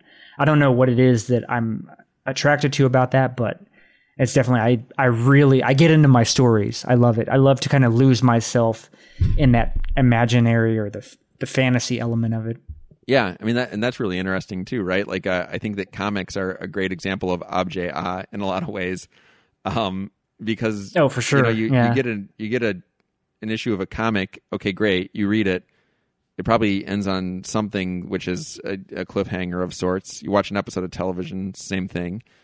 That's actually a good example of why to do a short session for that same reason, right? They end episodes of television not on a nice note. They end it at like the point of disruption, where it's like, what's going to happen? It's like that's where they end it, because then you're thinking about that, and that's sort of the same thing that you do in a psychoanalytic session. Actually, when you punctuate the session by ending it on a particular note.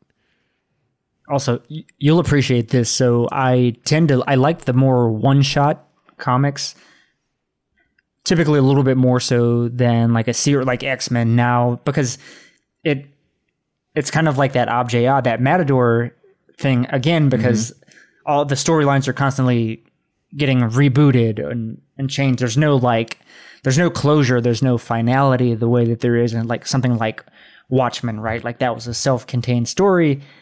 That's it. Which I find a lot more satisfying than some sort of like contrived plot device to like, you know what I mean? Bring back a dead character, or, you know, whatever the case may be. It's weird. Like I noticed that British TV is like that too. Like British TV tends to do these like self-contained things. Like Broadchurch was, you know, a couple of seasons that was done. Luther. There's tons of British shows. They don't do the thing that you see with a lot of American shows, where they're just going to like keep on making it, like as long as there's money to be made by making it. Like Star Wars, I think would be a good example of that. Yeah. I mean, I think of shows like ER or like NYPD Blue or something like those things, because they went on forever, right? It's like they're so formulaic, but there's still money. People still watched it, and the advertisers kept on buying the time. So I guess soap operas are the ultimate example of that. Yeah, but I mean those British comic writers like Moore, who did Watchmen, and Grant Morrison, who you were referring to earlier, they're all Brits, right? I wonder if that's just like a British thing that they do differently, where they imagine like a story as a particular like unit differently than many, I guess, like American sorts of people do. But anyways, I don't want to keep you up. We are spending our Saturday evening together. Yeah, I guess real quarantine hours here for sure. But let me go ahead and let you plug your couple of podcasts, and really anything else you want to plug, social media, anything like that. Any writing or, whatever projects you got, feel free to throw those out there. Sure. So I'll talk about four things. I'll talk about 4 things I'm doing. So there's the clinical work that I do. If what I said sounded like it was something that you were interested in, especially if you're in like the Chicagoland area, you just go to neilgorman.com. You can find out how to get in touch with me for clinical stuff there. That's something that I do. I can't always work with everybody. Sometimes it doesn't work from a scheduling point of view. Sometimes it doesn't work from like a clinical point of view. That's just like the chemistry isn't there or something. But I like getting new patients, so that's one thing. Second thing is there's this thing. Eventually, one day it will see the light of day. I made reference to it in our conversation. I'm trying to write something right now, which is sort of like a beginner's guide to psychoanalytic concepts, and I'm writing it from a clinical point of view, not from like a pop cultural point of view. And my ideal audience for that will be people who are graduate students, or just kind of people who are really interested in psychoanalytic concepts generally. But probably I teach graduate students in a social work program, so I'm kind of writing it for them, because I find when I teach this stuff, there isn't a great text, and so I'm trying to kind of like make the text that I would like to use. It's slow going, but one day it will be done, and maybe before then I'll release bits and pieces of it out into the wild. Then I do the 2 podcasts that I mentioned before, From 78, which is you can find at the URL is weird. It's FROM7 8.com, and Inform podcast, which you can get to by going to inform.neilgorman.com. And that's the podcast I do with my co-host Jared, and that's been a lot of fun. It's more of a conversation like what we did here, and that's it. I don't know what else I would like to plug. There probably are things, but I'm repressing them. Nice. Very nice. Well, once again, Neil Gorman, before we do close out, I just want to thank you, but I want to let our listeners know, once again, if you feel so inclined to help your boy out, you can find me on Patreon at www.patreon.com/MUHH. Follow the podcast Twitter at UnconsciousHH, and follow us on Instagram as well at UnconsciousHH. But this will be Machinic Unconscious Happy Hour with Cooper Cherry signing off for the week. The very roots of evil, of negativity and singularity.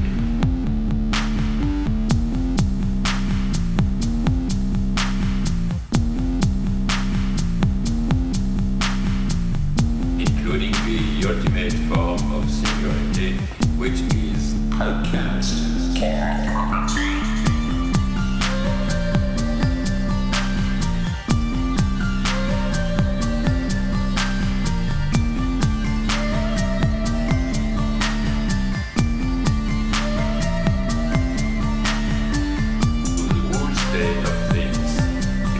Violence without object anymore. This is the typical violence of information.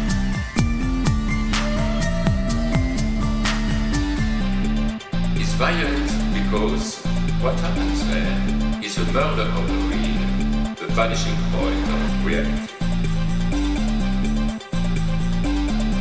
Let's not have a misunderstanding here.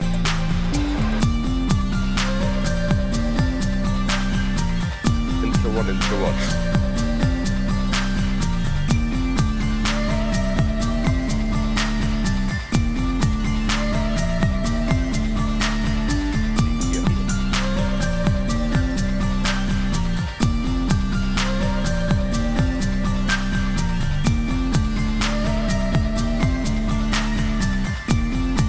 What I mean is the following.